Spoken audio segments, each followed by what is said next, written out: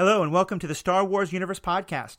I'm Matthew, your host, and today I'm joined by Paul Hoppy because we're doing our watch of the last season of the Clone Wars, and today we're up to Episode 3. For those of you who have been following along with our normal Clone Wars episodes, those are going to continue every Tuesday, but this is a special thing we're doing of watching this newest season that came out, doing an episode every day. If you've seen it, if you're interested in this new series, please do listen.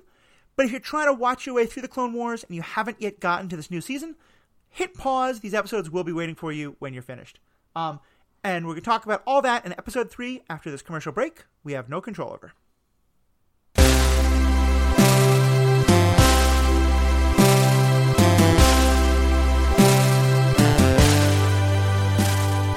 Welcome back. So, I'm excited to bring you guys back into this episode. This is, I'm going to say, take 2. When Paul and I recorded this morning, we had some technical difficulties, so I'm hoping, though, we can still be fresh and chipper with our takes on this episode. Paul, what was your feeling about this episode? Well, today I learned that the clones all have New Zealand accents. And yes. It's nice that we get to do a second take so I don't say they have British accents, because that was embarrassing. And I wouldn't want anybody to think that I confused, a Sean Bean with a Carl Urban, say. Yeah, that's a mistake that I made. Paul is rather a polyglot and has been watching these shows in a number of different languages. It's fun. And this is the first one where he actually watched it in English, and so hence his comment about the accents. But I think it definitely confirms. Well, here's what I will say, actually. Most definitely, the actor who plays all of the clone voices in English is clearly a phenomenal voice actor. Yes. From what you can tell, and I'm wondering actually if you looked it up, is there one Spanish person who does all the Spanish clone voices and one German person does all the German clone voices? Or is it do they start to get people who sound similar but are different to voice them? That's a good question. I wish I'd looked that up for this this episode. I will look that up and report back next episode. Okay. What I will say is they sound similar but different, Right. But yeah, I'll just reiterate what I said on the first take, which was that I just think D. Bradley Baker does a fantastic job basically talking to himself throughout the episode, although there's less of that this episode than the previous episodes. Right, because this time Anakin goes along with... Well, Anakin was along last time, but yeah. Right. But yeah, here there's a little less dialogue, right, because of all the action. Right, there's more fight scenes, there's more talk with outsiders and stuff like that. Let's dive right into it, because I'll say this was the first episode where... Not that it bothered me. I thought it was good storytelling, and I understood where they came from. But I wish they'd had the characters take a different approach, which is one of the things that happens in this episode is that our heroes they're on the planet, they're trying to rescue Echo and eventually take Echo back home. That's pretty much most of the story. And on the planet where this secret base is that Echo was, there's also a group of people who are introduced to us as fairly primitive.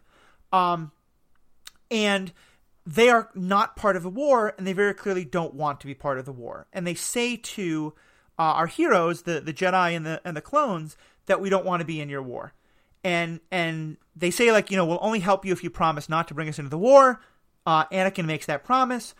But then later in the episode, when they're running away and Echo's hurt and they need rest, they go to the village of these people, knowing, and it does bring on a separatist attack. And in the episode, what happens is those people are clearly very upset by this, and they say, look, you broke your promise. But Anakin, and then especially Rex, basically say, no, you have to fight this fight with us.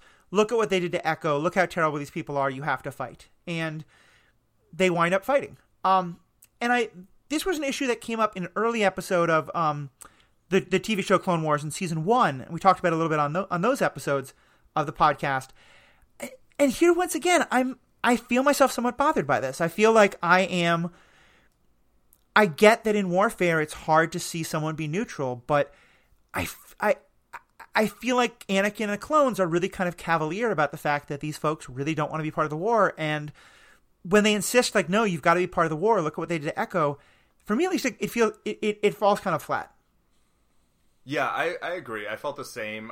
Especially, so one thing I'd say about the storytelling that they're like, oh, we don't want to be involved, and then you brought this to us, and then then Rex is like, but look what they did to our friend. And then they're like, oh, that's a good point. Okay, we'll fight with you.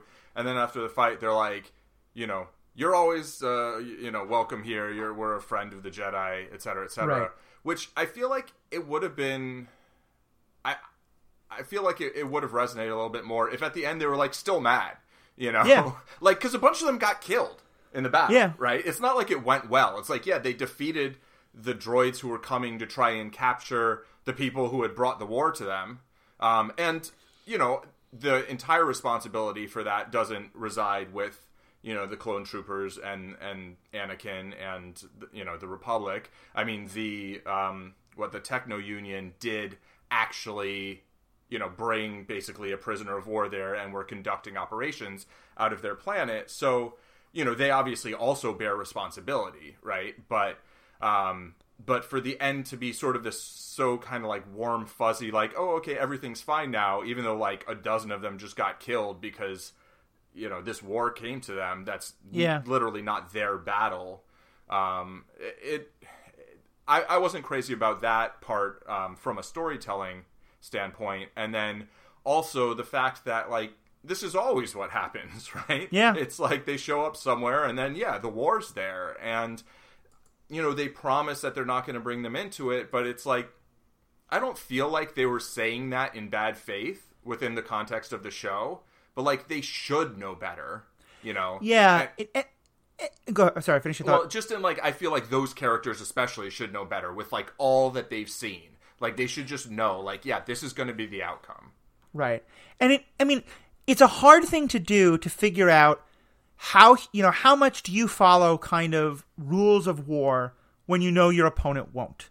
Right. You know? And, like what the Separatists are doing, the Separatists have absolutely no respect for neutrality, and they have no respect for, you know, innocent bystanders. Yeah. And so you sort of act like, should the Republic, like, try to ignore that and act as though the Separatists will do that and, like, act surprised every time the Separatists attack people just because the Jedi are hanging out with them? Or by now should the clones, but certainly the Jedi, have figured out, like, no matter how much we try to say we're being neutral, if we go hang out with neutral people, the Separatists are going to attack them. And so we just have to kind of recognize we're kind of radioactive and have to be more careful about that. Yeah. And I think, at the very least, like, when we're bringing the war somewhere, just have to accept responsibility for that at a bare minimum. Yeah. You know, have that be a conscious decision. Like, yes, this is a bad thing. This isn't what we want to do, but we see it as the sort of the least worst option, essentially, as opposed to being like, oh yeah, this is going to go great. It's going to be fine. Don't worry, guys. It's going to be, oh, sorry, our bad. You know, your guys are getting shot. I mean, it's definitely a recurring theme for Anakin is that he has this incredible attachment to the people he cares about. And if he makes a choice that means, like, his men get killed, like, he feels it seriously. Yeah. But if he takes a crazy risk and other people die, it doesn't bother him very much, which, I mean, feels right for the Anakin character, but it's certainly worth critiquing. I think that especially the person who I'm most bothered by here is Rex, because, as I said, Rex's approach is like, look at what they did to Echo, of course you have to fight. And to me, that feels colonialist. Like, there's nothing that makes sense about that sentence. Mm-hmm. If he had said, like, you know, listen, I understand why you want to be neutral. I know this isn't your fight, and if you want us to walk away, we'll walk away. But look what they did to my friend. Right. These people are terrible. They're going to be terrible to you one day. This is a just fight. I really hope you join us. Like, to me, that would have felt much more right. And then I can understand if the people were like, yeah, you're right. These Separatists are dicks. Yeah. Let's come to the fight with you. Yeah, it would be a very different way of framing it that I think would both be more honest and you know, it's just more, like, upright, basically. Yeah. Most definitely. So the other big thing that I had in this episode is Echo's storyline, because you and I have been talking since episode 1 that we're kind of hoping that Echo is, like, not just an easy rescue, and that to some extent either because of, you know, brainwashing or electronic machinations, or even better, because Echo is kind of undecided himself, that he proves to not be 100% like rah-rah clones, but is still kind of on the Separatist side, or is some way like a double agent or something like that. And we were talking about maybe that's going to happen, maybe we're not. We were hoping it was. After last episode, we were thinking maybe it won't. And for 90% of this episode, I was really kind of disappointed because it certainly seemed like he wasn't. It seemed like, they were going to rescue him, they were going to take him home, everything was going to be fine. And then in what is it, the last 10 seconds of the episode? Basically, yeah.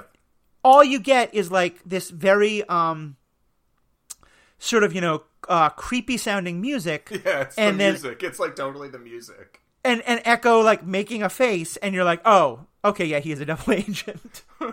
Or at least maybe he is. There's two possibilities, right? It's either he's a double agent or has something, some programming or something going on, or he's still unhappy, yeah. He's been through some shit, right?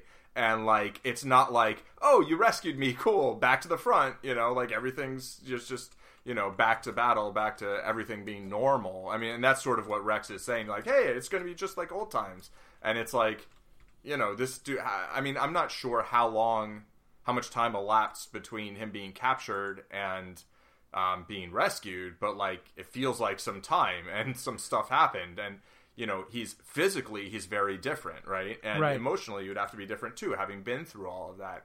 So that's sort of the other possibility, that it was less trying to, maybe try to instill the idea in our minds, maybe there's something shifty going on there. The same way in the first episode when Anakin's talking to Rex, Anakin he's like, there's something up there. But they could be kind of just trying to give us that idea, while the actual, what was happening in that scene is less about there being something nefarious going on and more just actual fallout from, being a prisoner of war. Yeah. I think that's definitely true. But I think it'll be the other one. Yeah. For sure. It's just more of a story there for that. Sort of the kind of story I think they want to tell. Yeah, most definitely. And it's, I continue to be very impressed because I like, I think this is probably my least favorite of the 3 episodes we've seen so far. There's a lot of battle. There wasn't really much happening. But it's still, I'm still very drawn in. Frankly, this is the second time now where I've done a podcast where I every day watch an episode and then record about it. Yeah. And it is, I think, one of the greatest tests of self-control that I've been under in a long time. Because I'm so tempted to just binge watch this whole series because I'm really drawn into it. Yeah. But it is fun getting to kind of step back and I'm sure there are many people that are going wait, you're watching an episode every single day and that's holding back for you? Right. And then other people are like, what? It's 4 hours. That's one sitting. Yeah, exactly. For an episode that they hope is going to go live very soon on my other podcast, Superhero Ethics, we were recording about She-Ra, which is another fantastic show. Very different in tone, obviously, but like this show and like some other of my favorites, like Batman the Animated Series, ostensibly a kids show that's also just has very adult themes in some very good ways. Mm-hmm. But for that one, I wanted to watch the entire last season, and so I was like, okay, cool. I'll watch the season right before it and then watch that one. And I somehow thought there were 4 seasons when actually there were 5. So I had to binge watch 3 seasons of television in 36 hours. That was a little intense. Yeah. It's nice when they're 20 to 30 minute episodes instead of an hour. Yeah, exactly. And She-Ra is for sure. Time. But yeah, these are pretty bite sized. Yeah. But yeah, other than that, I didn't really have that much on this episode to talk about. There's other things like, the Techno Union, oh yeah, they're kind of like a Halliburton, right?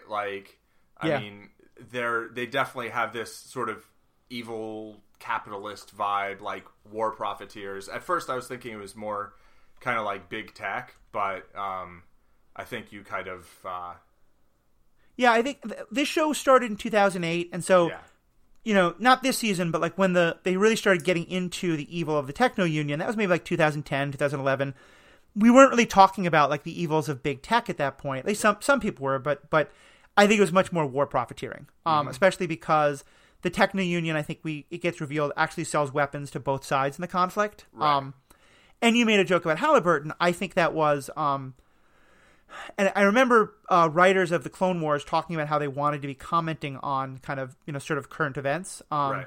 And granted, at the time, it was kind of a couple years later, but surely at the time they were making the show, we had just come out of like the worst parts of the Iraq War, and a lot of time talking about companies that seem to be making a profit off of the war. So yeah, I think the trade union was very much the Trade Federation and the Techno Union were very much supposed to be references to that. Right, and the military-industrial complex in general. Right, in general. Yeah. Definitely. Go ahead. I was going to say, yeah. At least, though, to me, all of that is better than the incredibly heavy-handed, no subtlety at all, showing us in the second prequel movie that the Techno Union are the people who come up with the design for the Death Star. Oh, yeah. Like, this feels like a much more subtle, like, yep, they're involved, and like you can kind of draw the conclusion. Maybe one day they're going to design the Death Star. Right. Instead of being like, yep, look, there's the plans. Yeah. Not quite as much subtlety in the movies as in the show. Mm-hmm. Exactly. For sure. Exactly. Yeah, so that was interesting. I thought we're getting more... the droids are still making pratfalls and stuff like that, but they are a little bit more sinister and a little bit more competent, which I appreciate. Yeah, a little bit more Murderbot and a little bit less, like, comic relief. Yeah, exactly. We do have heroes riding animals, strange space animals that are not Obi-Wan.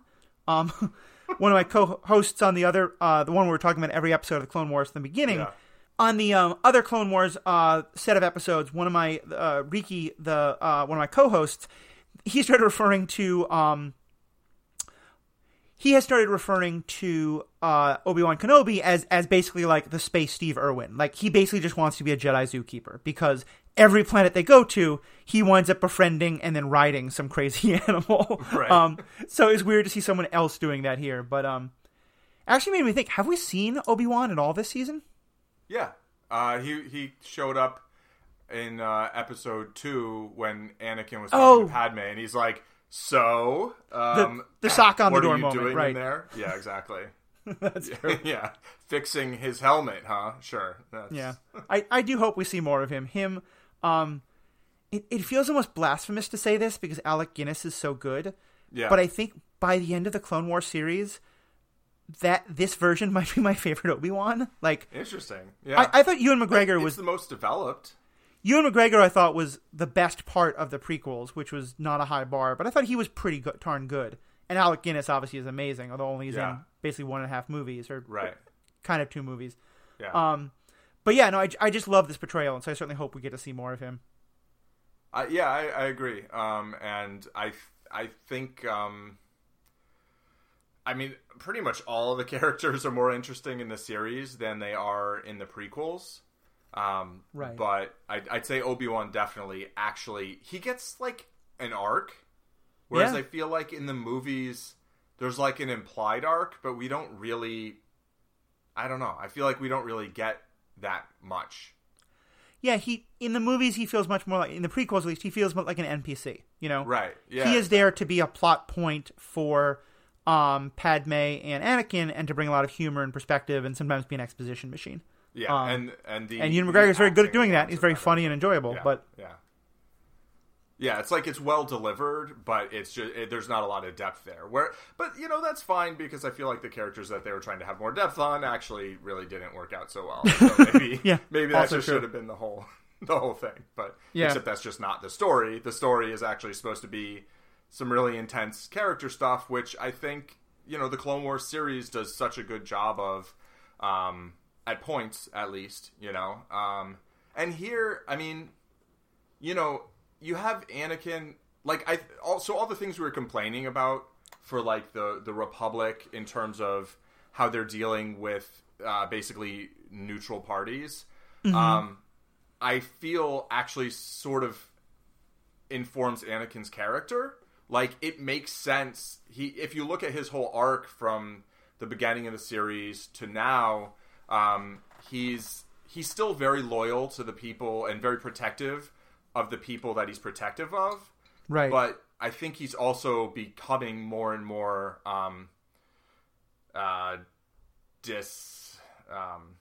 dissatisfied with the Jedi. Yeah. And like disillusioned actually is kind of the word I was looking for. But you know, where he just feels like they're, I think, like, the Jedi ideals and the war are basically incongruous. Right. And I think he sort of feels that tension, not so much in like an overt way, but just he's often doing things that aren't like what the Jedi say you're supposed to be doing, but are like more what you're supposed to be doing if you're fighting a war and trying to win it. Yeah. And so that it sort of makes sense that he ends up not being a Jedi at the end, you know? Well, and I think this is a part of why I feel like the Clone Wars do such a better job, because, you know, I have often talked on any podcast I've ever been on about how my favorite villains are the ones who you kind of sympathize for. You know, the ones where you're like, these people are mad about something that is worth getting mad about, and they're breaking away from an institution that is pretty screwed up. We just maybe don't agree with kind of what they do next, you know? And like, you know, and the best villains are the ones who do that. And so for me, for Anakin to have very legitimate concerns about the Jedi makes him such a more interesting character. And in this, he does. He's like, the Jedi are not fighting a war in a way that makes any sense, and their ideals don't make any sense, and their ideas of no attachment don't make any sense. Yeah, and they're not following their ideals either. Yeah, they're not following them at all. Whereas in the movies, Anakin is pissy because like they won't give him the nice promotion that he doesn't really deserve yet. Like, yeah, he basically feels like a whiny brat in the movies, whereas he feels like a complex human in the series. Right. To me. And it to me it also I remember when when actually the Phantom Menace came out, there was a lot of things I was upset about. But one of them was it felt like it made one of the biggest flaws of any prequel, where it didn't pay off something that was set up in the original movie. Because in the original movie, in New Hope, one of the things that Obi-Wan says is that, you know, he made this decision to train Anakin because he thought that he could do it, even though Yoda thought he couldn't. He had hubris, and he failed, and it was his fault. Yeah. And in the Phantom Menace, it's Qui-Gon who makes that decision. Obi-Wan argues against it, and then Obi-Wan only does it, like, to fulfill a promise to Qui-Gon and with the Council's blessing. And and that just really lets him off the hook for the whole thing that his character was supposed to be carrying guilt for in the original trilogy. Right. Yeah. And so I like here, I mean, yeah, maybe part of it is supposed to be like, dude, you knew Anakin was like falling in love with and then marrying and then impregnating this person, all in blatant violation of the Jedi stuff. Why didn't you say something? Like, and you know, and it, again, I'm assuming everyone here has watched all the shows, of the Clone Wars. In Obi-Wan's case, it kind of makes sense because he came very close. I mean, he definitely had strong feelings for Sabine, you know, and decided not to act. Or did he decide not to act on them, or was he not able to because of like what happened? I feel like it might have been circumstance, at least as much as like agency. Right. I don't recall 100%, but I feel like he was kind of heading in that direction, and then things happened. Yeah, and it to me is. It's just one more of those moments where I wished that that they got to actually tell the story in the Clone Wars instead of the prequels, because I feel like you could have such a good moment towards like when Anakin's almost on the edge and Obi-Wan's trying to talk him down, and he's saying like, look, I know how you feel about Padme. Let me tell you about how close I came to the same, you know, temptation. Like, that would have been such a great way of tying these arcs together. But of course, we don't get that. All right. We're now also way off the topic of this particular episode. I mean, sort of the last thing I wanted to bring up is like really a tiny point, but just the, you know, Echo basically ending up with a bunch of cybernetics and kind of being, you know, very sort of to me like a foreshadowing of Vader in some ways. Even like his skin tone kind of being kind of like grayish, the way like when you see Vader take off the mask. I feel like that is a deliberate sort of parallel. I think it definitely is. I think there's been a couple of other things in the Clone War TV show where they were kind of implying like the beginning of the development of the technology that leads to Darth Vader.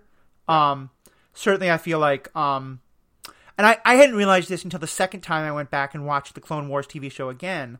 But that General Grievous did not actually start. He's not a droid that was built to be a general. No. He's a real person who basically had like the Darth Vader experience. Right. Yeah.